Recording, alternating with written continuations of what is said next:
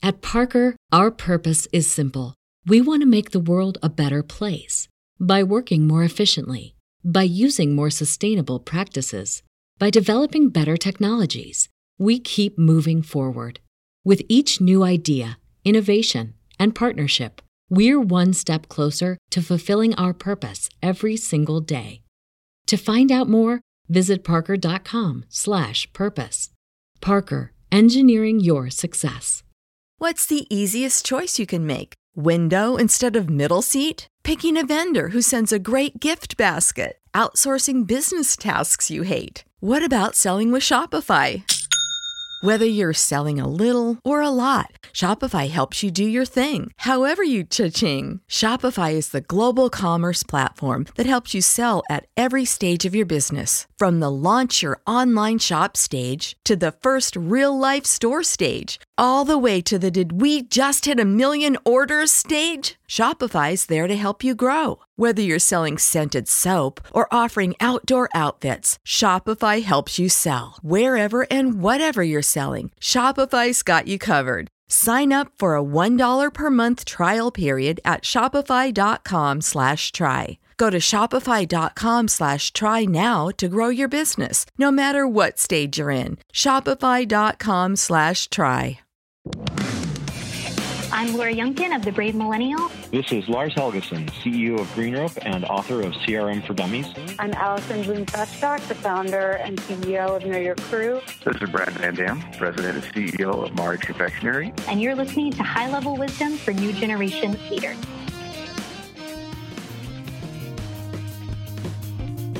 All right, to everyone listening out there, I gotta ask you a question.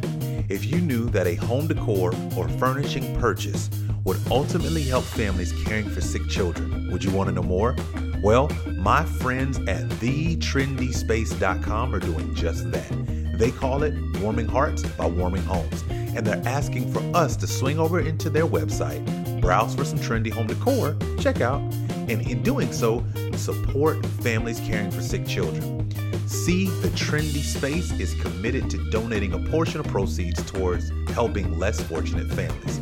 You'll find hundreds of beautiful, trendy home decor and furnishing items at the Trendy Space site. But what makes them different is they believe no home decor could ever truly warm a home enough when there's a sick child in the family. So please check them out today. I want you to use the promo code WISDOM. That's right, promo code WISDOM at checkout and get 15% off your entire order just for being my appreciated listener. Go to thetrendspace.com right now.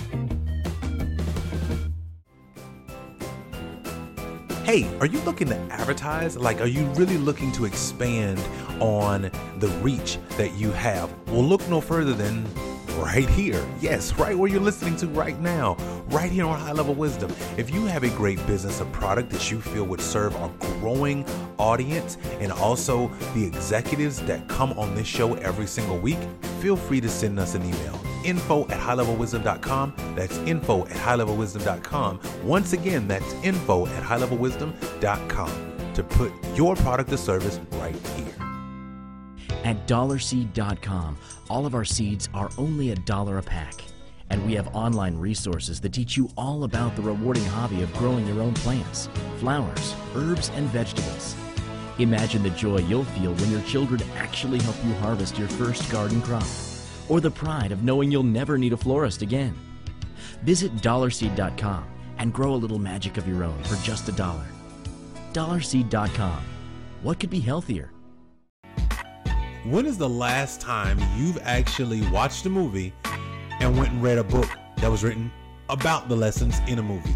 Well, I want to introduce you to a book that is written by Jack Cogra. This book is called 26 Life and Business Lessons from the Black Panther movie. Yes, as a reader, here's what you're going to learn: maintaining focus, time management, loyalty, impact of our actions, importance of embracing diversity, and the effect of oppressive forces. Ladies and gentlemen, I want you to take a moment, go to Amazon and look up 26 Life and Business Lessons from the Black Panther movie by author Jack Cogra. It's that time of year again. You need to file your taxes. For many people, the word taxes brings on an instant headache. What's deductible? What's not? What's changed for the current year? The tax code is thousands of pages long. Who has time to figure it all out? Thankfully, Get Help Tax and Bookkeeping has a solution for you. Simply complete a brief questionnaire online, and one of our IRS authorized tax professionals will prepare and file your return. It's fast and easy. Call 914-467-9271 to get started. If you need help, get help. Now, let's listen to this week's episode. Hey, everybody, and welcome to the show. Thank you guys so much for listening. Today's episode is a really, really great episode where you're going to get an opportunity to listen to somebody who I consider a friend of all millennials. His personality, his character, the way he leads is literally from behind the team. And I think you're going to understand a lot of that as you get into this interview. I had the pleasure of interviewing the CEO and the brainchild behind a company called Menlo Inc. Now, if you have not heard of them, trust me, by the end of this interview, I know I say that all the time, but I promise you really do. You get a chance to learn more about people. And none other today is another great guy, Richard Sheridan. Now, he has been around for quite a while. He has a ton of experience, but more importantly, he still has a heart for people. And so I want you guys to sit back, listen to my interview with Richard Sheridan. It's an exclusive right here on High Level Wisdom for New Generation Leaders. Take a listen. Ladies and gentlemen, thank you so much for tuning in today. This is Chris Williams. You know the show. You know how every single episode we try to bring you somebody with not only just experience, but somebody who can give you perspective. My guest today, I have to say, if millennials were to carve out their best friend who was a baby boomer, I think we have him today, and I think he's made the show, and I think he's somebody that not only millennials would love to have as a best friend, but I think at the same time it works in both ways. And so you'll learn all about the storyteller, the CEO, the man, the myth, the legend, who is Richard Sheridan. Now, if you do not know who he is, I promise you by the time we're done with this interview, you will know all about him, but more importantly, you will learn about the wonderful company that he has built, Menlo Innovations. Now, most people don't know what a company like Menlo would do for another company. We're going to talk about why it even exists. We're going to learn about the importance of this company, but more importantly, how he's able to help large corporations and organizations near and far be able to create the type of cultures and disrupt patterns of behavior within organizations. A lot of people would look at Menlo and go, yeah, that's kind of a smaller company, but I'm going to get into his brain and we're going to start asking real questions and talking about how does this work and how do you scale this for companies who are larger than a few hundred to a few thousand to a few 100,000 people, and larger companies that span the entire globe. How do you begin to create the type of culture that you really want if you're the executive? Well, Richard's going to tell us about that and more. And so I want to present to some and introduce to others a good friend of mine who I've gotten to learn by just not only his books, but I've gotten a chance to meet him as of late as well, Richard Sheridan. Richard, how are you? And thank you for coming to the show today. Great to be with you, Chris. I'm doing well. It's a beautiful day here in Ann Arbor, Michigan. Awesome. Good deal. Good deal. Well, listen, I'm really excited to dive into this today. And so I'm just going to, turn it over to you, and let's just start really in the beginning. I want to kind of start from before Menlo was even born, before this idea even came. I really want to kind of dive into who was Richard before the CEO thing, before the storyteller. What was your version of life like? And help our audience understand, your journey, prior to what Menlo is today, and even before you even opened the first doors and stuck a sign up and said, we're Menlo. We'd really love to just unpack that for a second. Sure. So I was born here in Michigan. I'm a pure Michigan kid, as we like to say here. And grew up just north of Detroit. Fell in love with technology when I was just a kid back in 1971. I know kids today probably are amazed that there were, in fact, computers back in those days. They were They were a little different than they are today, but as a freshman in high school, I started programming. It was the first year that my high school offered computer programming, and I just fell in love instantly. This is what I wanted to do with my life. It was exciting. It was something I knew how to do, and quite frankly, it was a bit of a heady experience because I could now do something my parents didn't even know what it was, right? Wow. You know, so I kind of set myself apart from a generation there, as many of us did in those days. And by 10th grade, I had won an international programming contest for what would now be termed fantasy baseball. My favorite hometown team, Detroit Tigers, had just won the World Series a few years before. And so I typed the entire baseball register into the computer so my friends and I could pick our lineups and play them against each other. Oh, wow. So really what you're saying is, Richard, we have you to thank for fantasy baseball? It's a good question. I don't know if I inspired someone else to create fantasy baseball, but as you will probably learn, my life may be filled with these kind of lost opportunities. But for me, I love, in terms of like digging into me personally, I love to create things, whether, with tools and wood and hammers and saws or with software. That creator type of thing inside of me, a maker as they call it now, was evident even back then. That contest win landed me a job as a programmer before I could even drive a car. Wow. So 1973, I'm working as a programmer for what was called the Macomb Intermediate School District, and started building an email system for them, first one they would have ever seen. And my career was launched even while I was still in high school. I eventually went up to the University of Michigan, got a couple of degrees in computer science and computer engineering, and thought, you know what, I got the world by the tail. I'm in an industry that's going to explode. I love what I do. I'm pretty darn good at it. And yet, quickly after graduating from college, I started falling down into a trough of disillusionment about the career I'd chosen. And what was weird was I'm getting promotions and raises and greater stock options and, all the things the world measures as success I absolutely had. And yet here, my heart was breaking for the profession I was in because I just knew there was a better way to do things. We were failing on every dimension that I wanted to succeed at. And we'll probably get into sort of this purpose-driven element of Menlo, but I will tell you, it was born in these moments where I realized that what I really wanted to do wasn't just do technical things. I wanted to delight others. I wanted to please people with the work that I was doing, and that was going to involve doing quality work, delivering great experiences for the people who are going to use what I was touching, leading groups of people to work together to produce these complex things we were working on. And it just felt to me personally like failure in every dimension.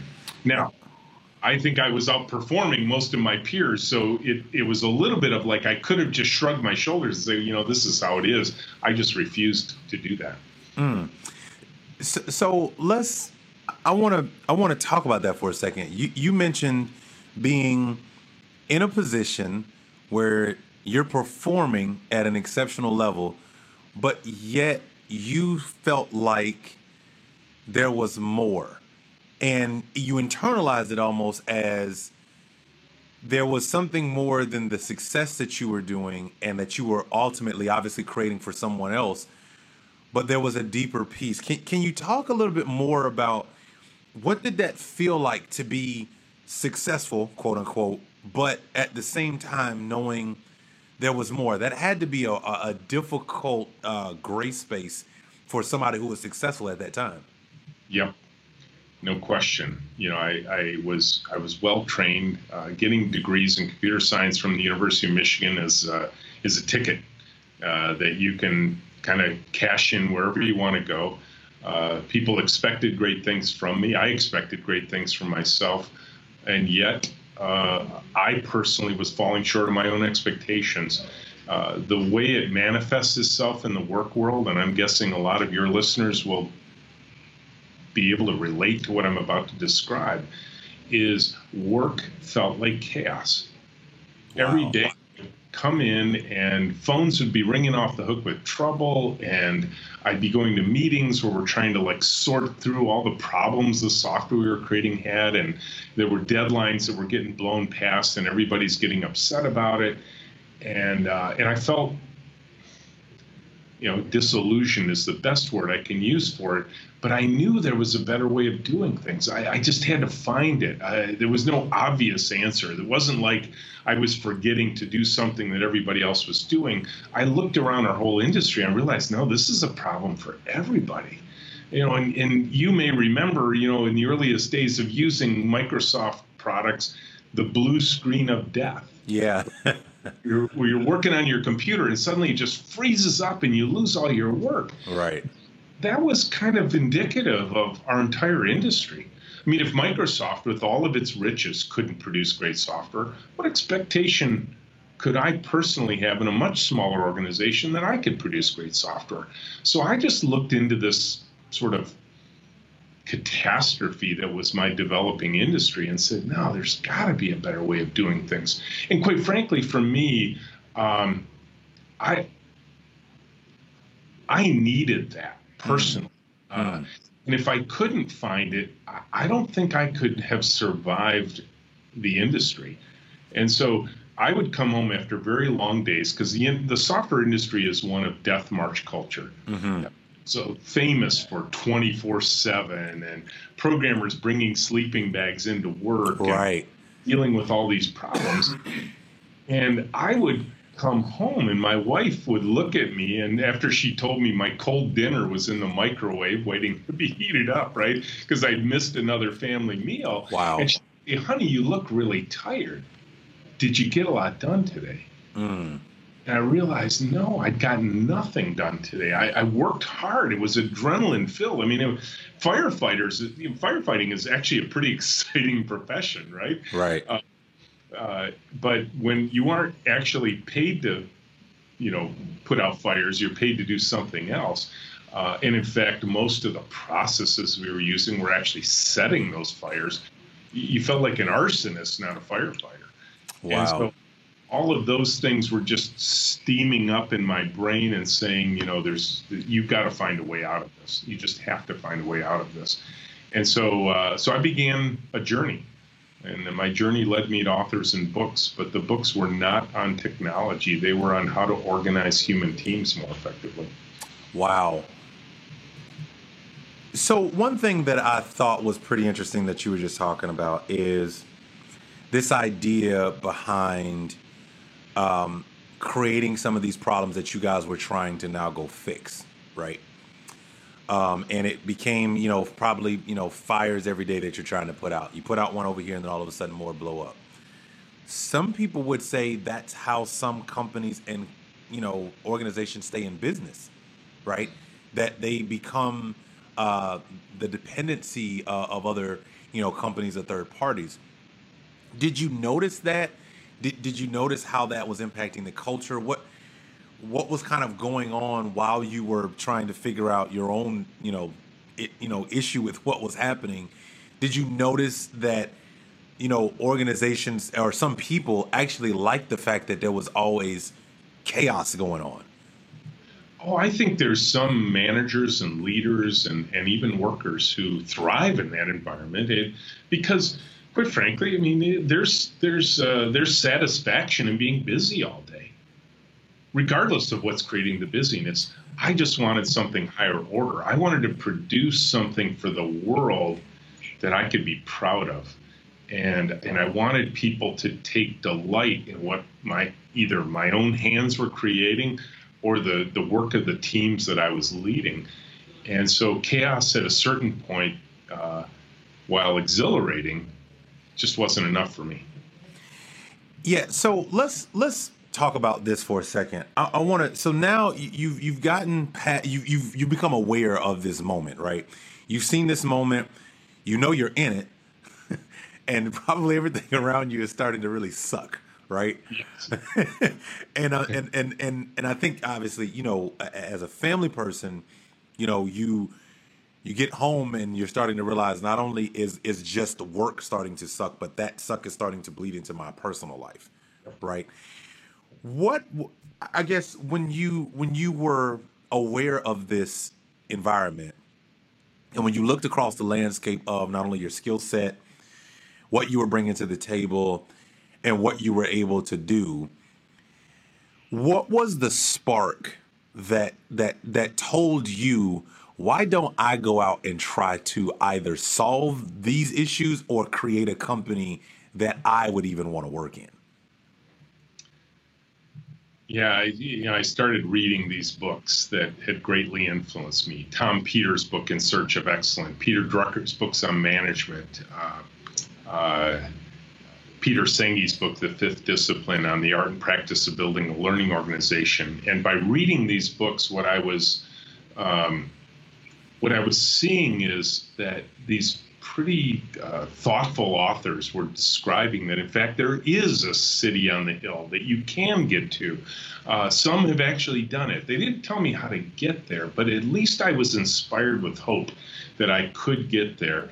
And there were a couple of sort of click moments for me.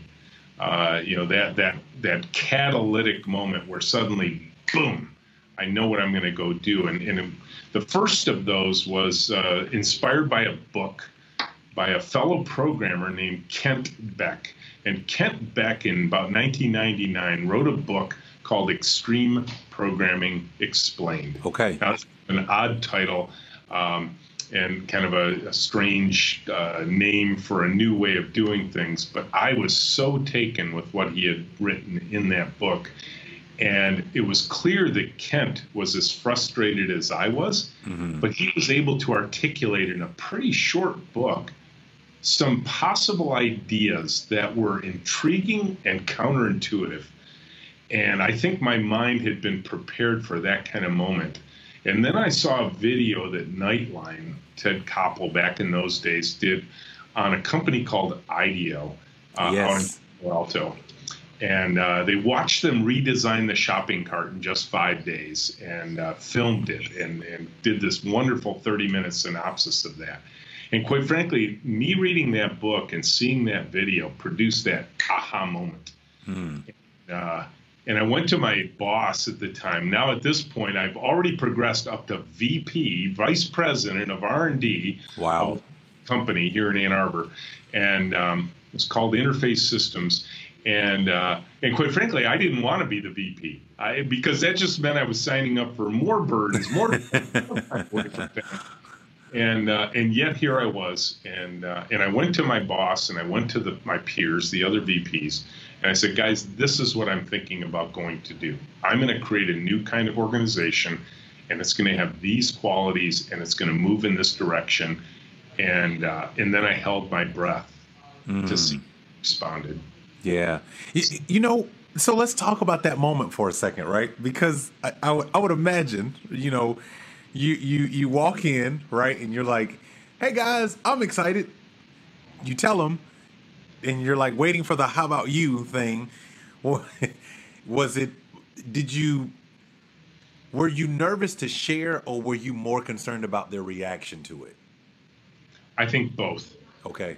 I think I was still... on that management team, I was still the new kid on the block. And so I'm not sure I was fully accepted into the tribe of leadership at that point. I was still pretty new. I'd only been a VP for a couple of years. Most of my peers had been there for a decade at least. And here's the kid coming in literally to play a video. For these guys. And I said, can I have 30 minutes of the executive team so we can watch this video together? I'm sure a few of them were thinking, oh, what then? Are we going to sing Kumbaya afterwards right. or something like that? And so I think if I could have held my breath for the entire video, I would have, because it was so important to me what I wanted to go do. And I was waiting for enough of a positive reaction that I could run forward with it. And quite frankly, what happened next was critical. My harshest critic on that executive team, the guy who was depending on me building great products to bring to market, the head of sales, looks at me and he says, Rich, I love it. How soon can we tear down the walls, which was going to be part of it, was a physical change to the work environment. And right then I thought, boom, I've got him. Wow. Amazing. And the rest is history. Quite frankly, it was literally that meeting that changed the direction and course of my life and has me talking with you today. Yeah. So, and I mean, let's think about this moment, right? You obviously were aware of the people who you were getting ready to talk to. You were also very aware of those in that room who were very influential, right, to how the ship would ultimately run. Whether you would get tomatoes thrown at you and run out of the room, or somebody would say, hey, let's move, right? So to get the head of sales at that time, share with the audience, like, when you heard that, was it you felt confirmed? Did you feel a weight off your shoulders? What was the feeling like to know that I literally just stood flat-footed with, guys who are running in a company, and I'm basically telling them, not only am I leaving, but I'm getting ready to go do something different that might impact your current culture. What was that kind of feeling like? Yeah, so just to be clear, I want to make sure I set the stage here. This was 1999, 2 years before I would start Menlo. Wow. And so what I was suggesting to them, that I was going to transform that company. Wow. And they were behind it 100%. In fact, the biggest struggle I had was selling my team on the change, the people who worked for me. They were very used to the chaos. They were very used to their comfy little offices and cubes and their individual work assignments, and they had their area of responsibility, and don't make me, think harder than that. And now I was proposing big change. And a fun conversation that occurred 6 months after this, I think, is very telling to this moment in time. David, one of my senior programmers, somebody who worked for me, who had been with the company for 30 years at that point. I had only been with the company for 16. So in some ways, I was still viewed as a new kid on the block, having only been there 16 years. And David pulled me aside one day, closed the office door that I was in, and he said, Rich, I don't get it. He says, 6 months ago when you started this change, you had no idea it was going to turn out this well. I can't believe you were willing to take the risk you did. You put everything on the line. And he says, how did you do it? He says, I'm trying to figure out why somebody with the title, the authority, the stock options, the paycheck, you have everything. Right. Yet you put everything on the line for this change, and you didn't know it was going to work out at the time, and that was true. I didn't. And I looked at him and I said, David, understand, in that moment, I had to make a decision. I wasn't actually running towards risk. I was running away from risk, because you see, you're looking at the worldly stuff. I was looking at this. I could keep doing this for another 25 years.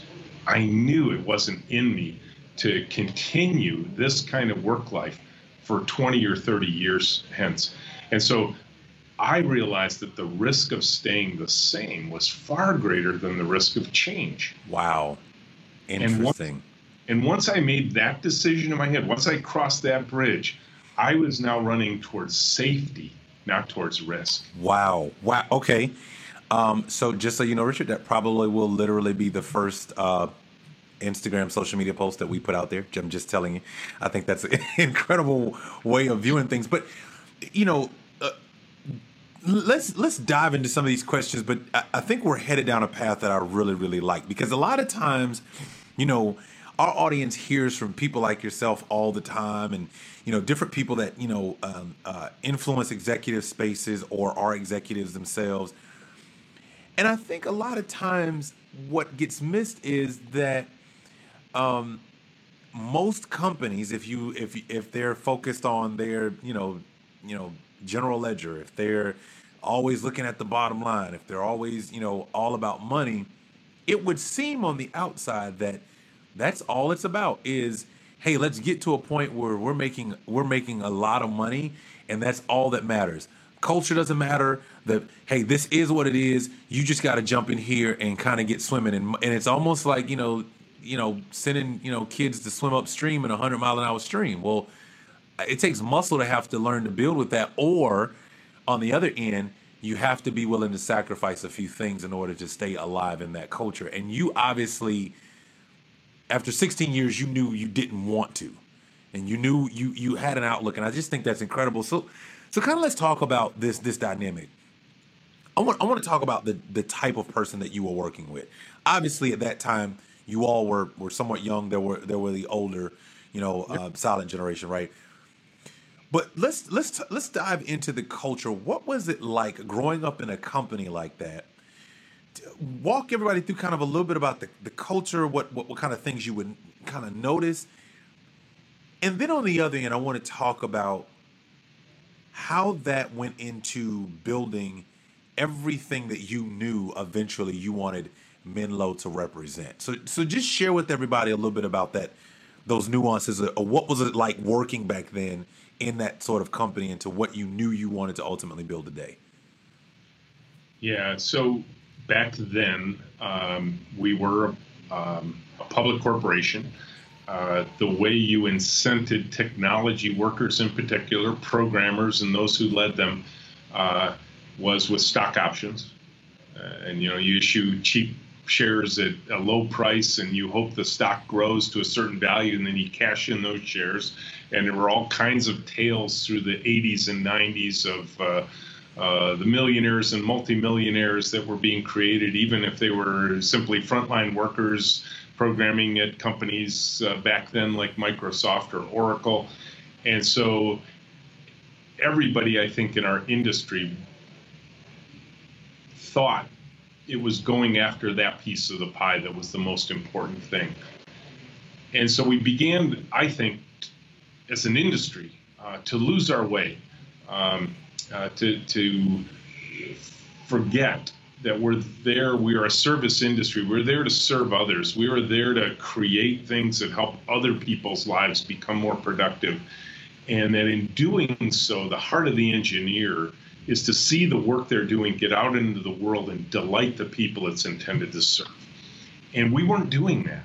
Our stock was going up, and but it always felt clever on the inside. It always felt like you were tricking the world by focusing on quarterly results and making sure you jam just enough sales through the pipeline so you could report good results this quarter. But in that jamming function where you're just selling everything you can to make this quarter's results look good, you're creating a myriad of errors that you've got to now fix the first week of the second quarter and the second week of the second quarter.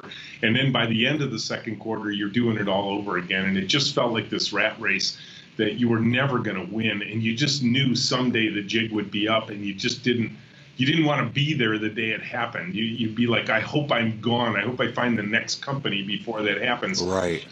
And after a while, you as your kids, I mean, do you have young kids? Yes. How old are they? 12 and 14. 12 and 14. So they're old enough now where, like my kids were in those times, where you might sit around the dinner table and they'll start asking you about work. What do you do? Who do you do it for? What do you like working? How come you always complain at dinner about what's going on at work, right? And so for me, I realized that this is going to be a perpetuating system even in my family, because I'm gonna leave a legacy for my kids that says, oh yeah, Dad had a good job, he made good money, we took nice vacations, but boy, he was never proud about his work, and I didn't want that. And so that's an interesting perspective that you bring up, because I don't think I would have ever considered the lens I am creating for future generations around what work looks like.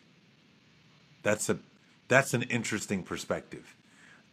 We all know that as adults and as parents, we have that influence, but we're shaping the idea that kids have of work. by how we come home and talk about it every day. Absolutely. Or not talk or about not talk about it every day. Exactly. Mm-hmm. And so, all of those things were roiling around in my head at that point because, again, I was successful. Mm-hmm. I mean, if you just simply measured my life on the standard, almost like a public stock report of Rich Sheridan, right. What's his income this year? What's his assets under management this year? All that sort of thing. I had the worldly success. I just did. I had a great title. I was a VP of R&D, but I wanted, it's weird to say it this way, but I wanted more. Yeah. And it wasn't more of the worldly stuff. Right. Right. Deming said it best, is all anyone asks for is a chance to work with pride. And that's all. Wow. Yeah. Yeah. Wow. That's good. So let's talk about now. Let's fast forward. You get to a point where you start Menlo. Menlo is started. You got the sign open for business outside, right? You're beginning to move. Talk about the first thing that you did, the first project, or what was that first client, or whatever that first was for you guys. What was it, and how did you come to find that this could literally be something you could build an enterprise around? Now you're asking me to go back 17 years. And so just what was the precipitating event? It was the dot-com bubble bursting. Okay. And so in 2001, maybe some of your listeners will remember that year. Some of them might be too young. But back then, there was a crisis in the software industry when the internet bubble burst. Yeah. And we were swept up in it at Interface Systems. We had been purchased just 6 months before by a California company in Redwood City, California. Wow. Right where Facebook is located now. And when the bubble burst, they shuttered every remote office they had, including mine. Wow. And for the first time since that kid got a job in 1973 to 2001, I was out of work. Wow. And I went home and my oldest was 1 year away from going to college. Her younger sister, 2 years behind her. Her younger sister than that, 3 years behind her. So I was about to enter the most expensive part of my life. And suddenly I'm unemployed, and I decide against finding another job because, quite frankly, there weren't a lot at that moment, especially for older former VPs of public companies. And yet what we had discovered in those 2 years of Interface Systems, we had built a system that could be replicated. And so we formed Menlo around that idea of what we had discovered in those 2 years of Interface Systems. So we had the advantage on day one when we hung up the shingle. We knew the system we were going to employ worked because we had gotten 2 years to test the system. Mm-hmm. So we knew in those 2 years, what we had learned was it is possible to completely reinvent how software is designed and developed. We knew we could hire people. We knew we could onboard them. We knew we could create great work. So we'd already sort of proven the system we were about to go use. So that was very comforting. Now the question was, in 2001, when the internet bubble's bursting and it's basically a depression in the software industry, where on earth do you find customers, right? Yeah. Everybody's reeling. Now, the good news is when you start in a downturn, desks cost $5, chairs cost $1, computers cost $50. So it's really inexpensive then. Right. But in those days, what was the disadvantage became an advantage. Wow. People who came to work for me at Interface were now released out into the world. They were finding other jobs at local institutions around Ann Arbor, and they remembered fondly what had happened at Interface. And when they found out we were starting a company around what we did at Interface Systems, they started calling. Wow. And so immediately got work from Domino's Pizza, from ProQuest, and from the University of Michigan Health System. So we had this unnatural kind of start with 3 big customers, and it was clear that the work we were doing was working, and we were on our way. Now, I'm revising history just a little bit. It sounds so darn simple. It wasn't. There were near-death experiences in the early days, as all startups go through. Yeah. Well, I can remember the check for $20,000 that showed up the day before. We were thinking, oh, maybe this is it. Maybe we won't make it. Right. So there were a lot of entrepreneurial moments, the standard ones any entrepreneur with a startup goes through. Some of them feel now like as if they were death-defying moments. But we knew the system was working. We knew we could recruit people into the system we had built. We knew we could deliver great results. And then people started coming on tours. They wanted to come see what we had done. Even when we were this tiny little company, they wanted to come see it. Wow. So in walks a young kid who wants to be hired at Menlo. And all of a sudden, you recognize this young kid is from a different generation, has different set of priorities and a different set of needs. What was it like when you started hiring millennials? What did you have to become aware of? How did the company have to either bend or become more rigid? What was it like hiring your first set of millennials inside of Menlo? Here again, I came to learn something very important about that generation, and it's probably because my kids were born of that generation. So I raised 3 of them. And each one of us in our generation has that defining moment. I know for me, it was the day Kennedy got assassinated. I was only 6 years old when it happened, but I'm getting goosebumps just telling you about it. For the millennial generation, the defining moment was 9/11. Yeah. That occurred 6 months into Menlo's beginning. So that was the first near-death experience for Menlo because that froze the business market because everybody was so afraid they just stopped making decisions, and that almost. But what I realized in that moment for the millennial generation, because a lot of people talk about the entitlement of the millennial generation, although us boomers, if there's anybody to blame, it's us boomers. They gave them trophies for just participation. Right, participation trophies. But the fact of the matter is, I think that generation in that moment became very purpose-driven. And they saw, and as my kids did, right? What did my kids see? Wow, Dad worked for this company for 16 years, and then one day it was all gone, right? And so they saw a world that was unpredictable. And they started saying, okay, in an unpredictable world, what am I going to hang on to? What's the railing I'm going to grab onto if the ship is sinking? And I think the railing they chose was purpose. Yeah. And what I found in speaking, I think, to all generations, but it worked equally well for the younger generation, was this idea of a purpose-driven organization. When we started speaking clearly about joy, when we started speaking clearly about how we define joy, what questions a joy-driven organization needs to be able to answer, we found people that would come to work for us, not necessarily for the highest pay. A lot of people think, oh, millennials just care about getting the best paycheck. We're not the best payer in town. We don't want to be the worst payer in town either, but there's certain things that make us more expensive, and do, and so therefore that will bear out in potentially lower pay.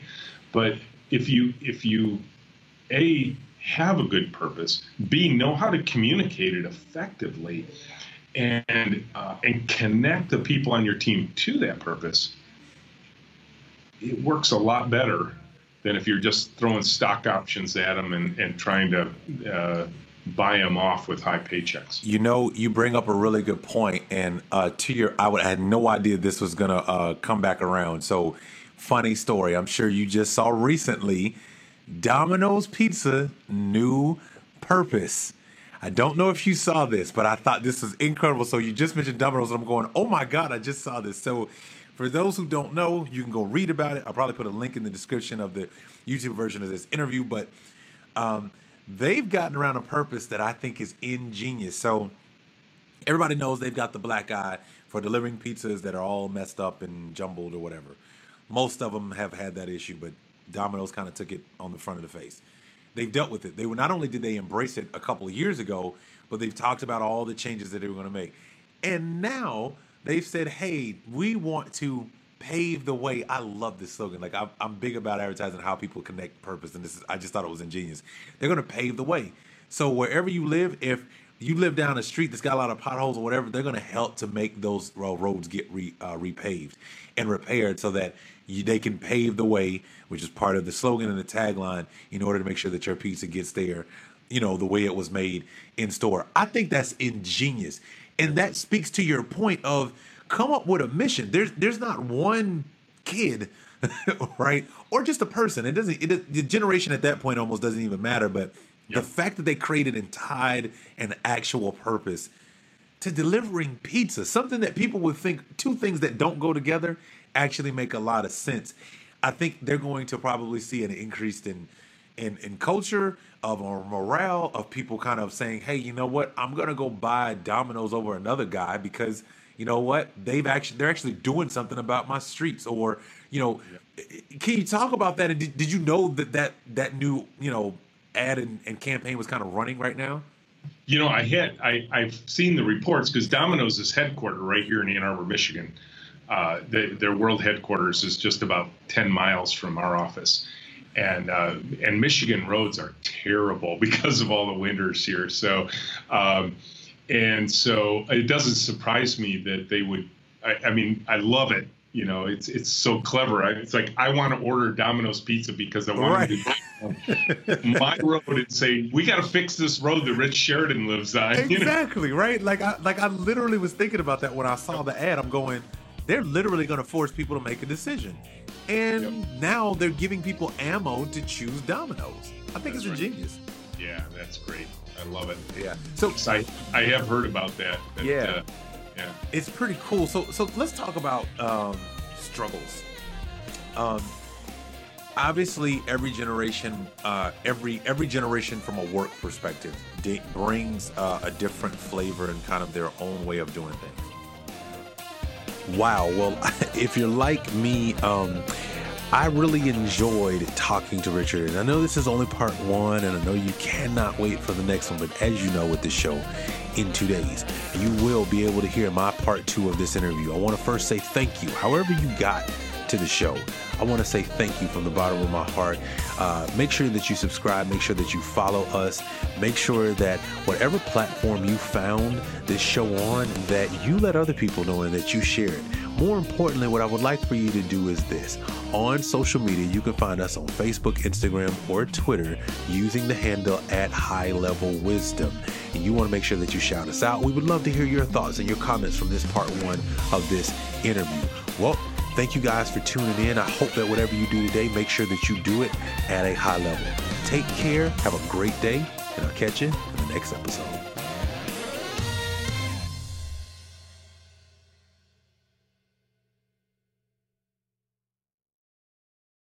At Parker, our purpose is simple. We want to make the world a better place by working more efficiently, by using more sustainable practices, by developing better technologies. We keep moving forward. With each new idea, innovation, and partnership, we're one step closer to fulfilling our purpose every single day. To find out more, visit parker.com/purpose. Parker, engineering your success. Catch those springtime vibes all over Arizona. Break out of the winter blues by hitting the water at one of our lake and river parks. Take a hike among the wildflowers. Just make sure to stay on the trails and leave the flowers for the bees. Discover Arizona's best kept secret and visit azstateparks.com/amazing to start your springtime adventure.